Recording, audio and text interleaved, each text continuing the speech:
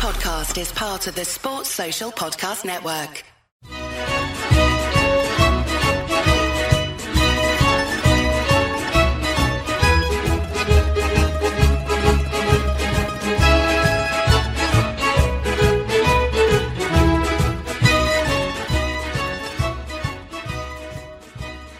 Hello and welcome to another edition of the Forza Napoli Calcio podcast. This is a podcast all about Napoli, of course, but you don't have to be a Napoli fan to enjoy it.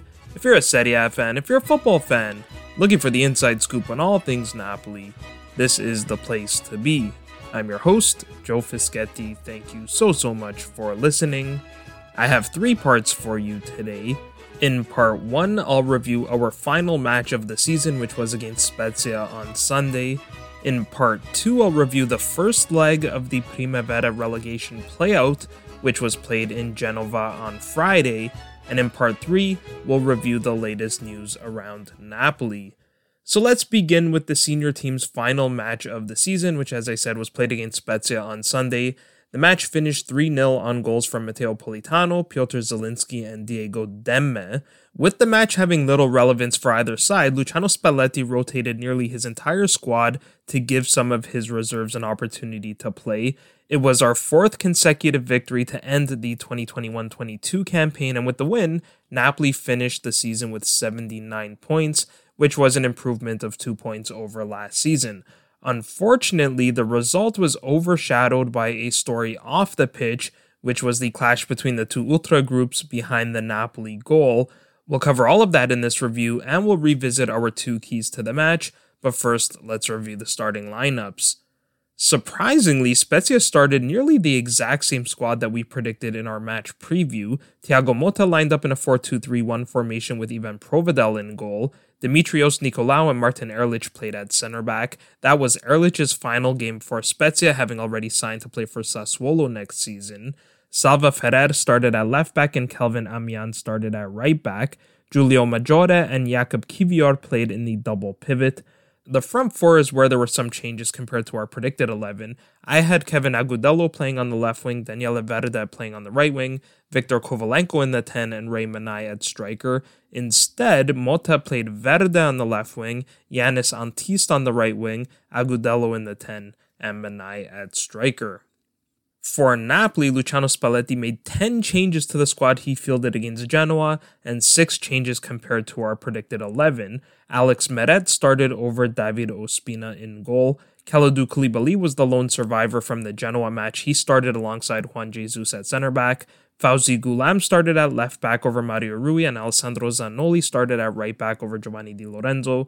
Diego Demme and Stanislav Lobotka started over Andre Frank Zamboanguissa and Fabian Ruiz in the double pivot. Elif Elmas started over Lorenzo Insigne on the left wing, and Matteo Politano started over Chucky Lozano on the right wing. Piotr Zielinski started over Dries Mertens in the 10, and Andrea Petagna started over Victor Osimhen at striker. So those were the starting lineups. Next, let's revisit our 2 keys to the match. My first key to the match was that we needed to rotate the squad, and as I just said, we definitely did that. I have to say, I was impressed that Spalletti rotated as much as he did. With all of the comparisons to Gattuso's Napoli from last season, I thought he would have selfishly played more of his regular starters to make sure we won this match, but he effectively put his ego aside for his players. Now, you might recall at the beginning of the season, Spalletti repeated time and time again that he had 23 starters, which was his way of conveying that there was quality up and down this squad. He did ultimately find his preferred 11, but as I said in our preview, our bench is good enough to beat Spezia starters, and we saw that on Sunday. I thought it was a very classy move by Spalletti to give Goulam the captain's armband. In our Genoa review episode, we talked about how Insigne got all the glory on that day and how Goulam was snubbed a little bit. I think quietly giving Goulam the armband was a very fitting tribute. Insigne is a flashy guy. He loves his designer clothing. He's got all the tattoos and the jewelry. So the big grandiose tribute, including a trophy that was bigger than the actual Serie A trophy, was fitting for Insigne. Goulam is quiet, he's humble, he's professional, so giving him the armband and asking him to go lead the team on the final match day of the season was a fitting tribute for him. For the other players, I was glad to see Juan Jesus start over Rachmani. Jesus played really well when Koulibaly was hurt and then at AFCON, and I think this was Spalletti's way of showing his gratitude for that. Likewise, I was glad to see Zaniolo start. No one can replace Di Lorenzo, but despite the poor results in those matches, Zaniolo played reasonably well enough in Di Lorenzo's absence. I think this was further confirmation that Zaniolo will back up Di Lorenzo next season, and that Kevin Malcuit's time at Napoli has come to an end. Malcuit shared a bunch of Instagram stories of people wishing him good luck, which basically confirmed that he will not be back next season. Looking back at his time with Napoli, I think Malcuit had the potential, but he never really lived up to it. I was really impressed with how he played in Ancelotti's first season, but then the injuries started piling up and he never really looked the same. Obviously, with Di Lorenzo coming in 2019, there was less playing time available for Malcuit, and it just never worked out for him, even during his one season at Fiorentina. But I do wish him the best of luck. I wouldn't be surprised if he signed with a lower table Serie A club or even moved back to France to play in Ligue 1. In the midfield, it was great to see Diego Demme not only start, but score his first goal of the season. That was a lovely give and go that he played with Petagna, who I'll get to in a second. Now, we'll see whether Demme stays with Napoli next season. He's had an interesting time at Napoli so far. He and Lobotka were both signed in January 2019, and even though Demme cost about half the price of Lobotka, he won the favor of Gattuso, and he played really well that season. Meanwhile, Lobotka gained a lot of weight knowing that he wasn't going to play under Gattuso. Then, when Gattuso's contract was not extended and Spalletti was hired, Lobotka got back in shape.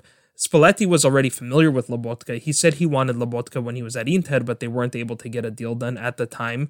At the same time, we signed Anguissa on loan from Fulham, and he had a fantastic start to the season as well. So almost overnight, Demme went from being a starter to being the third option, which is unfortunate because I think he is better than a third option player. As much as I would hate to see him leave, I think that could be what is best for all parties involved. We paid about 10 million euros for Demme and signed him to a 4.5-year contract expiring in June 2024, so he has 2 years left on his contract, which means there's no risk of him walking for free.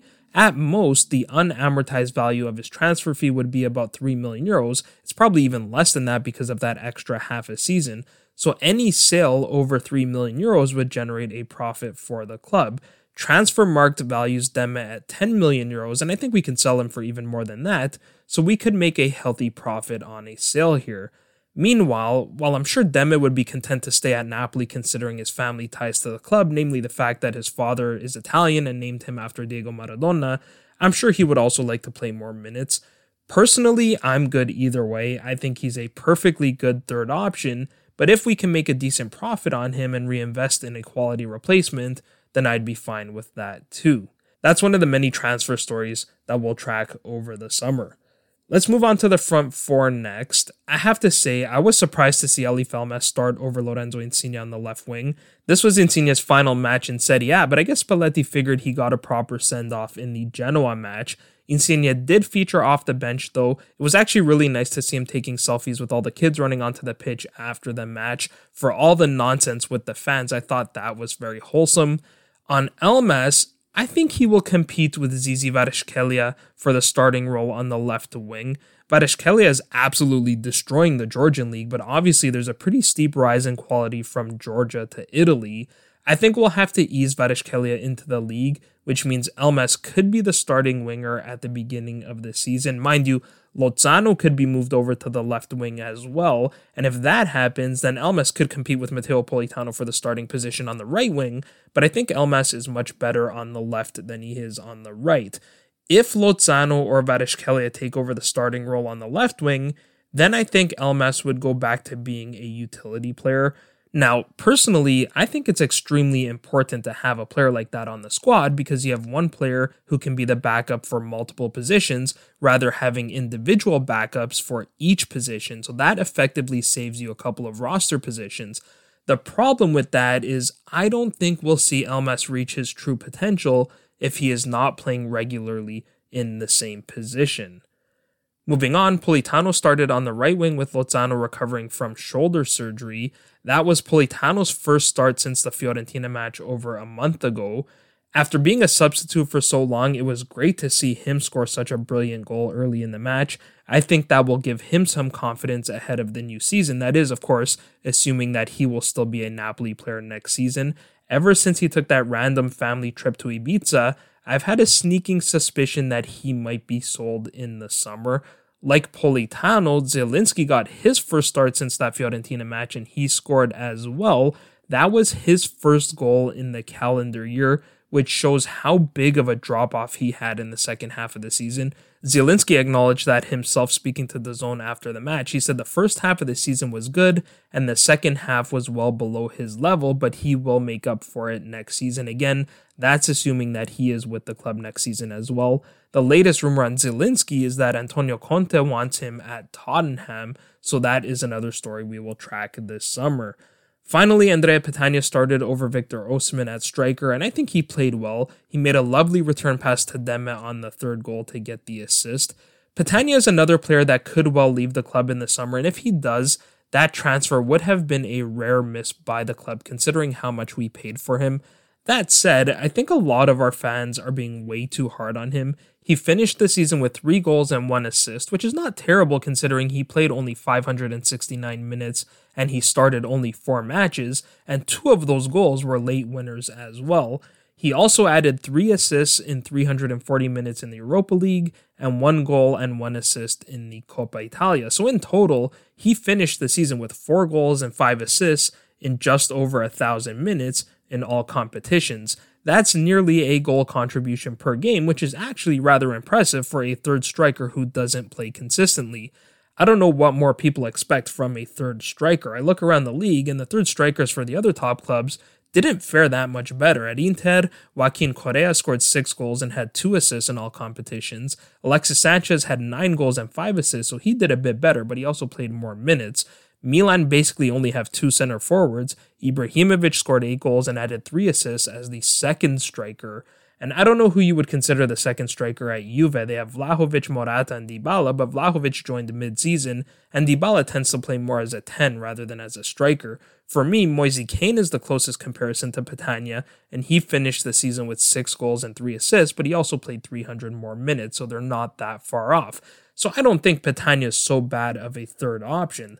The problem is, with Osimhen having missed large stretches of matches over the last 2 seasons, and with Mertens getting older, you really need to have a 2A and a 2B on the assumption that one of Osimhen and Mertens will miss time, and Petagna is not good enough to be a second option. The challenge is going to be convincing a better player to take on that role, which will still be viewed as a third option. The ideal candidate seems to be Edinson Cavani, but I'm not going to hold my breath on that one. Finally, even Davide Marfella got 10 minutes of action, so Spalletti definitely rotated his squad. Our second key to the match was to take it easy given that this was basically a friendly match. I'd say that we achieved that goal as well. No one really put themselves in a position to get hurt. I thought it was a fairly clean match, at least on the pitch. Off the pitch was an altogether different story, and that's what I want to close the pod with. For those who aren't aware, the reason the play was stopped for about 12 minutes early in the first half was because there was an altercation between the traveling Napoli Ultras and the Spezia fans in the sector immediately next to them. If you're wondering why the cameramen and the commentators didn't really address the incident, that's because they are instructed by the league not to do so. Now, a lot of bits and pieces of information surfaced as this story developed, so I'll try to piece it all together for you, and I should caution you that most of my sources on this are from Napoli-based sites, so there's going to be a certain amount of bias there, but I did find some accounts from third parties that should be more objective, and a few Spezia-based sites that have the opposite bias. One of those sites is Il Secolo 19. They're a site that covers news in Liguria, which is the region in which the province of La Spezia is located. They claim that these events had been planned for months after traveling Spezia fans made chants about Maradona in the Girone Andata in Napoli. Now, even before the match, there were confrontations between the two fan bases as the buses and minivans carrying the Napoli supporters pulled up to the Picco. Curiously, there was no police escort for the visiting fans, which is a pretty common thing for away fans attending matches. Now, back to the local biases, there are conflicting reports about that. According to Il S3-086, the Napoli supporters planned to visit the Picco without a police escort, and they threw bottles at the Spezia fans.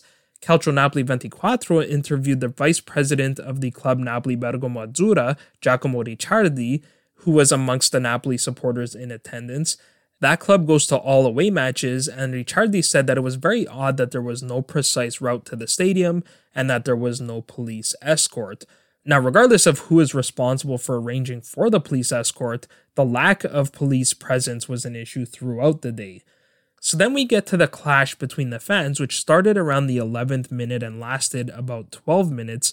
Again, there are conflicting reports on which side instigated the fights. According to Ricciardi, everything broke out after the Politano goal, with Spezia fans making fun of the death of Maradona and singing the usual Vesuvio chants. The counselor of sport for La Spezia, Lorenzo Broghi, gave an interview to Radio Punto Nuovo where he said that he did not hear the Maradona chants, but there were definitely territorial chants. There's video footage of the Vesuvio chants, so he couldn't possibly deny those. Ricciardi said that these chants happen at virtually every Napoli away match now. In fact, we've seen the territorial chants being sung even at matches where Napoli is not even playing. They almost become just a part of the regular track list, if you will, for some of these ultra groups, which is really disgusting. Now, Ricciardi claimed that Spezia fans triggered the clash by launching smoke bombs into the Napoli sector, and then the Napoli fans tossed them back. Meanwhile, CalcioSpezia.it made it seem like the Napoli supporters were entirely at fault. They claimed that the Napoli supporters threw smoke bombs at the Spezia fans, including families, before jumping over the rail. So it's really difficult to say who started the violence. In one video, I saw the first smoke bomb being tossed from the Napoli section, but it's possible that things happened before that individual hit record. One thing I completely agree with Broghi on is that it doesn't really matter who started it. These things simply cannot happen at football matches. This was a noon kickoff local time. There were plenty of families with children in attendance. Neither side had anything to play for, and this really left a stain on what was otherwise a good match. Now, I think some things could have done better to prevent this from happening. Ricciardi noted that there was only a small glass wall separating the two sectors and that it was very easy to climb over. He also noted that there was no police there, only stewards, who obviously are not properly equipped to stop something like this from happening. The Digos, or the state police, only showed up after the clashes started, and for some reason, they only went to the Napoli sector. Ricciardi said that both Koulibaly and Goulam were there telling the police that they should have gone to the Spezia section as well. Now, in an interview with Radio Kiss Kiss, Napoli's radio commentator Carmine Martino said that he was informed that amongst the Spezia supporters were Sampdoria and Marseille Ultras. Marseille's Ultras have a bitter rivalry with ours, which also suggests that some of this was premeditated. In terms of the damage, 4 people were injured during the clashes, including a Napoli fan who had a smoke bomb explode in his hand. Apparently, the smoke bomb was tossed by the Spezia fans into the Napoli section, and he picked it up to toss it back when it went off. Eventually, the authorities got the situation under control and certain individuals were escorted off the grounds. Then at halftime, there were reports and videos of the local firefighters opening up a fire hydrant on the Napoli section. Now, there are different accounts as to why this was done. The first is that it was done upon the request of the Napoli supporters who wanted to be cooled from the heat. Another was that it was done to cool down the Napoli supporters because they were so hot-tempered. The most logical explanation was that it was done to extinguish any smoke bombs, though if that was the case, you would have expected them to have done the same thing in the Spezia sector as well. Apparently, the clashes continued after the match as well. Typically, the visiting fans are held in the stadium for a few hours after the match ends to prevent this from happening, but I guess the Spezia fans waited for them. Corriere dello Sport reported that Spezia supporters blocked the Napoli buses and minivans, and police intervention was required to prevent the ambush. So there's plenty to be investigated. Il S3-086 reported that the Digos investigators are using video surveillance from the Picco to identify the Napoli fans who invaded the pitch and attacked the Spezia supporters. Again, you can see the bias there in the assumption that it was only Napoli fans at fault. Lega Serie A CEO Luigi De Siervo was a bit more objective. On La Politica nel Pallone on Rai, he said what happened was shameful and that they will use technology to determine who the protagonists were in this bad advert for Serie A. On Wednesday, one Napoli fan and 3 Spezia fans were arrested for hopping over the barrier to engage in brawls. We also got the ruling of the sports judge, who came down pretty hard on the two clubs. Spezia were fined €15,000 and they'll have to play one match next season with no fans in that sector, which is called the swimming pool sector. Napoli were fined €30,000 and will have to play one match next season with no fans in the Curva A.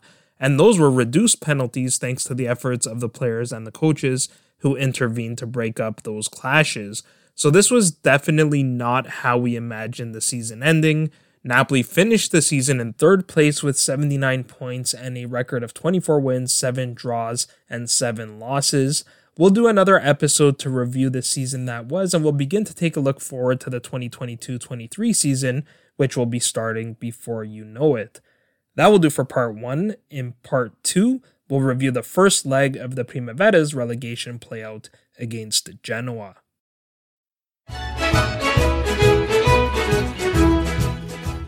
Welcome to part 2 of the Forza Napoli podcast. Next, I'll review the Primavera's relegation playout match on Friday. This was the first of 2 legs, which was played in Genova. As a reminder, Genoa were in the playout after losing their final match of the season against Milan. That was Genoa's 8th consecutive match without a victory, and with that loss, they closed the season with only 1 win in their last 16 matches. Meanwhile, we were in the playoff after losing to Hellas Verona in the final match of the season. That was our 2nd consecutive missed opportunity to secure salvation against clubs that had nothing at all to play for. Now, this was the 3rd meeting of the campaign between Genoa and Napoli. We won the first meeting 2-1 in Genova. Antonio Cioffi scored early in that match, and then neither side scored again until stoppage time. Giuseppe Ambrosino scored in the 94th minute to double our lead, and then Andrea Nesci scored a minute later. The second meeting was our 3rd from last of the season, and it finished 1-1. Federico Macca opened the scoring in the second half, and Ambrosino equalized from the spot in the 76th minute. That proved to be an important goal because it meant that Napoli would have the head-to-head advantage with an aggregate score of 3-2. Consequently, the first leg was played in Genova so that the return leg can be played in Napoli. Now, for this match, we were without arguably our best player in Giuseppe Ambrosino. He picked up 2 yellow cards in that Hellas Verona match, and therefore he had no choice but to sit this one out. Fortunately, both Daniel Hisai and another player who is arguably our best, Antonio Vergara, returned from suspensions that kept them out of the Hellas Verona match. So with that, let's get to the starting lineups. Genoa lined up in a 4-2-3-1 with Jacopo Corci in goal. Daniele Bolcano and Gabriele Calvani started at center back. Brian Bocci started at left back and Luca Delle Piane started at right back. Arian Sediku and Federico Macca played in the double pivot. Bilal Sali started on the left wing, Michele Ambrosini started on the right wing, Michele Bezaggio played in the number 10, and Alexander Buxa started at striker.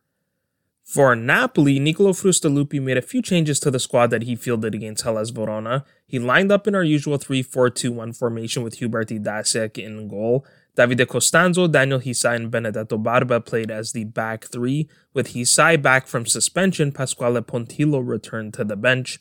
Gennaro Iaccherino and Coli Sacco started in the center of the midfield with Davide Acampa on the left and Giuseppe D'Agostino on the right. D'Agostino was able to play in his natural position with Antonio Vergara back from suspension, which meant Matteo Marchisano was back on the bench as well. Vergara and Alessandro Spavone played as the 2 trequartisti. Finally, Antonio Pesce started at striker over the suspended Ambrosino. So those were the starting lineups. Next, let's get to the match. I thought this was a very entertaining match and also a very even one. Both sides had plenty of opportunities to score, and it seemed like in the first half they alternated chances. Genoa got the first chance only 3 minutes into the match. The chance came on the break with Macca playing the ball out wide to Sali. He flashed a pass across the face of the goal to Ambrosini at the second post. Fortunately, he was just a fraction of a second too late.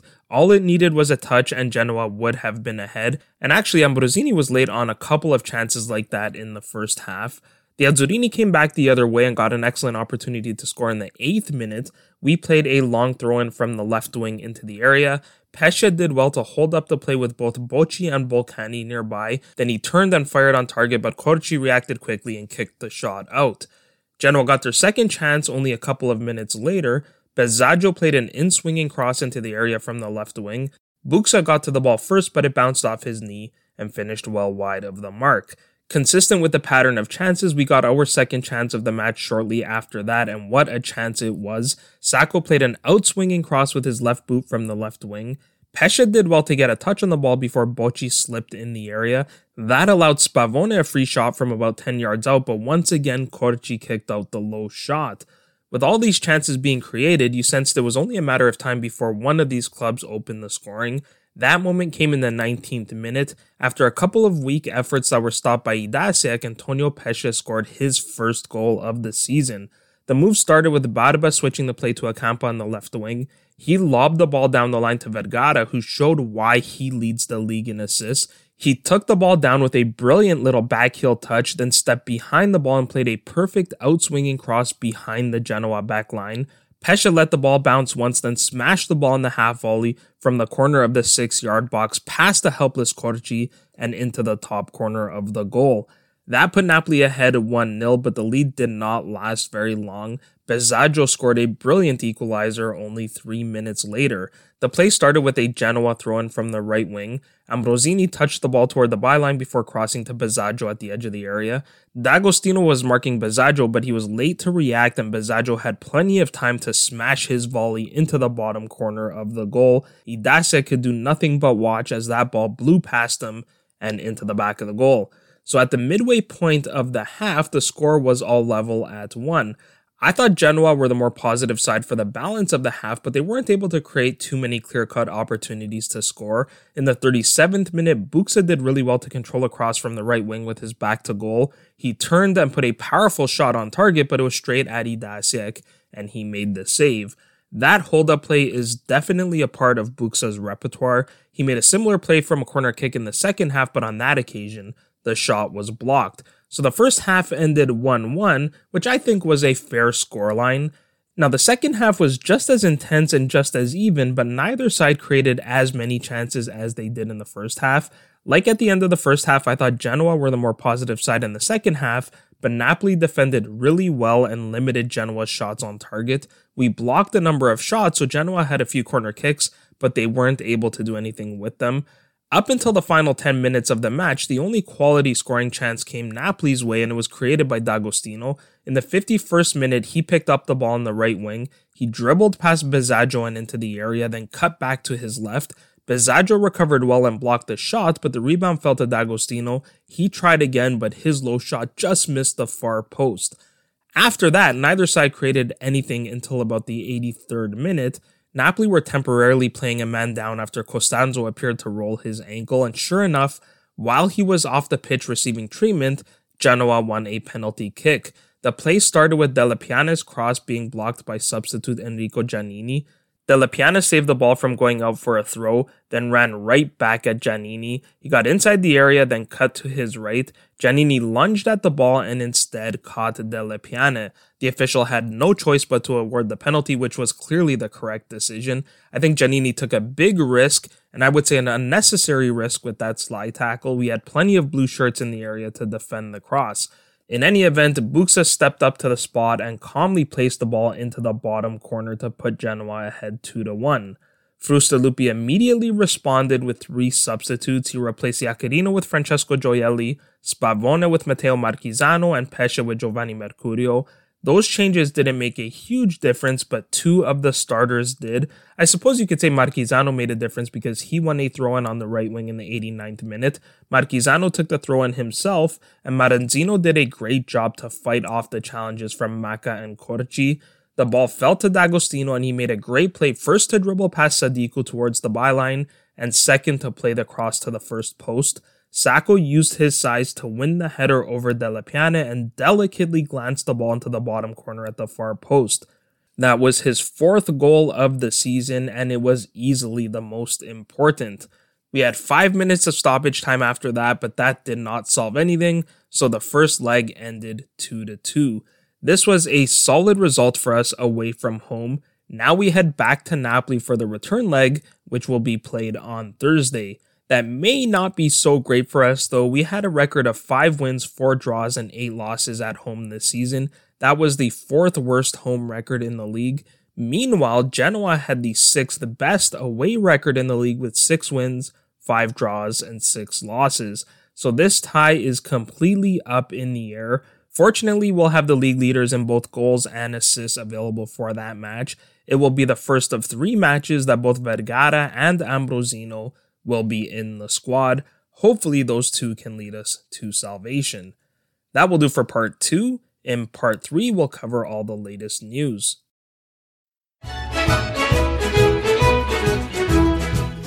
Welcome to part 3 of the Forza Napoli podcast. We'll close the pod with an update on the latest news.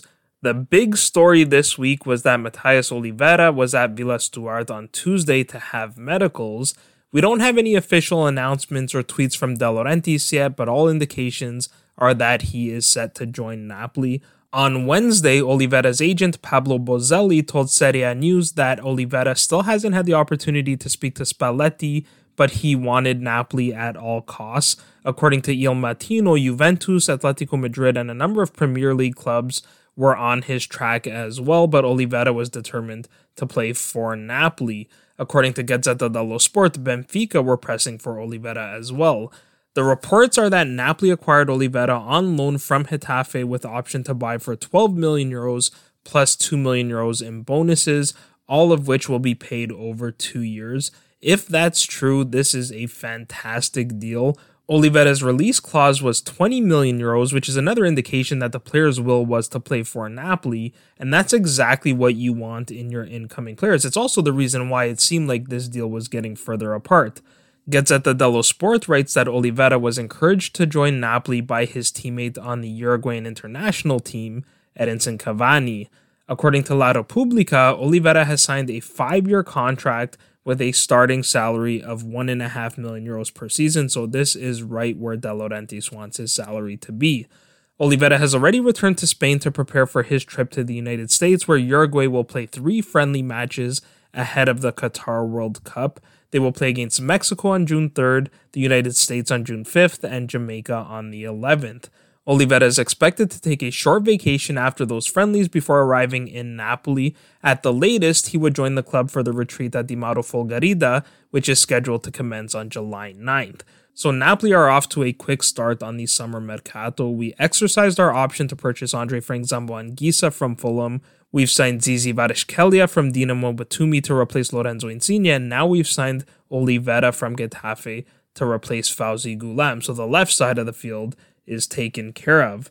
We'll have to wait and see what this means for Mario Rui.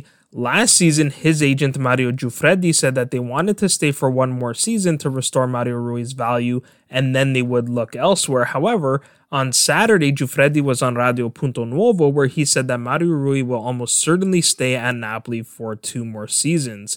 Napoli fans would love that if he's willing to accept a role as a backup. Meanwhile, reports have surfaced that Maurizio Sarri wants Mario Rui at Lazio. If they want him, they would have to purchase him from Napoli because Mario Rui is under contract with Napoli until 2025. Now, there are plenty of other transfer rumors out there as well, but we're going to do a more comprehensive transfer update episode in the future. In other news, the league is in the middle of a battle with the FIGC over a newly imposed liquidity index of 0.5. That means current assets over current liabilities need to be at least 0.5. For those of you who are not accountants, which includes me, I'm not an accountant, that means the clubs need to have enough cash or things that can be easily converted to cash on hand to cover at least 50% of their short-term debt obligations. The objective of the FIGC, led by President Gabriele Gravina, is to ensure that these clubs are financially sustainable. This index is planned to go into effect for the start of the 2022-23 campaign, and any clubs who do not meet that index would be prohibited from registering for the campaign. According to Lega Serie A President Lorenzo Casini, the clubs have already initiated the appeals process not because they want to start a war, but due to the absence of constructive dialogue with the FIGC. In more positive news, Italy's Council of Ministers have approved an amendment to the Melandri Law. The Melandri Law is a law that was introduced 14 years ago that governs the sale of Serie A's audio and visual rights outside of Italy. The key change with this amendment is the removal of the time limit. Prior to the amendment, the league could only sell rights outside of Italy for 3 years at a time. This aligned Serie A with the other top leagues in Europe and should result in an increase in TV revenue. Lega Serie A is already negotiating TV rights in Abu Dhabi that would generate €28.5 million per season over a 5-year contract. Meanwhile, the capital gains case continues to drag on. On the 18th of May, the Federal Court of Appeals rejected the appeal of the Fiji chief's prosecutor against the acquittal of the 61 defendants of the so-called capital gains investigation. This was the one that investigated the Victor Osimhen transfer, amongst many others. According to the Court of Appeal, 2 private individuals can agree on the price of a sale, any price, to the point that a free negotiation between parties cannot be defined as illegal. Now, I'm not sure De Laurentiis is entirely in the clear just yet, though. On Tuesday, local police raided Lille's headquarters as part of their investigation into the Victor Osimhen swap deal. Moving on, Kostas Manolas gave a long interview to La Repubblica where he talked about his departure from Napoli. When he was asked why he left in January, Manolas simply said, "Ask De Laurentiis." He added that there have been problems with the club, but out of respect for his teammates who are still there, he did not provide more details. When he was asked why he chose to go to Greece, he said that was a strong desire of his because he knew he would be loved by the team and the fans there. Manolas is Greek, so that pretty much goes without saying. The interviewer added that in Greece he would play more, alluding to the fact that Manolas spent a lot of time on the bench this season. Manolas elaborated, saying he started the first 4 matches and then he was benched after he made the mistake in the Juventus match, but he didn't think he deserved to be benched. That said, he does not have any animosity towards Spalletti. Quite the opposite. He said Spalletti is amongst the best coaches he has ever known. He said they didn't have the best relationship, but they separated on good terms, with Manolas wishing Spalletti the best of luck. Finally, Brand Finance released its Football 50 2022, which evaluates the strongest brands in football. 7 Italian clubs made it into the top 50, but none of them cracked the top 10. Juventus have the 11th most valuable brand. Their value increased by 25% to €705 million. Inter were 14th on the list. Their brand increased in value by 30% to €495 million. Milan were 17th on the list. Their brand increased in value by 76% to €269 million. And Napoli came in at 27th, with our brand increasing in value by 32% to €182 million.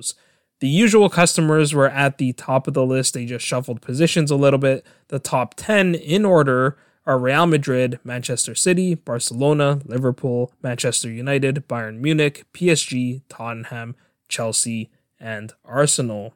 So that will do for the news. That will also do for this episode. I hope you enjoyed it. If you did, please share it with a friend and leave us a review on your favorite podcast platform. As always, if you'd like to get a hold of me, you can find me on Twitter at Joe_Fischetti5, and you can find the podcast on Twitter, Instagram, and Facebook at Forza Napoli Pod. Be sure to check out our Twitter page for our latest Napolitan song of the week. This week's song is Enzo Colursi's Napoli Stazione Centrale, which is from his 2012 EP by the same name. Colursi was part of a band called Isole Minori Setoli, which reached the finals of the De Andre Awards in 2015. That group then disbanded after 4 years of intensive live shows. Colursi subsequently started a solo project under the name Luke. In 2020, he released his debut album entitled Nove Sigarette, so be sure to check that out. Now, even though the season is over, I will be back later in the week. I've got a few ideas that I'm working on, but until then, I'm Joe Fischetti. Forza Napoli sempre.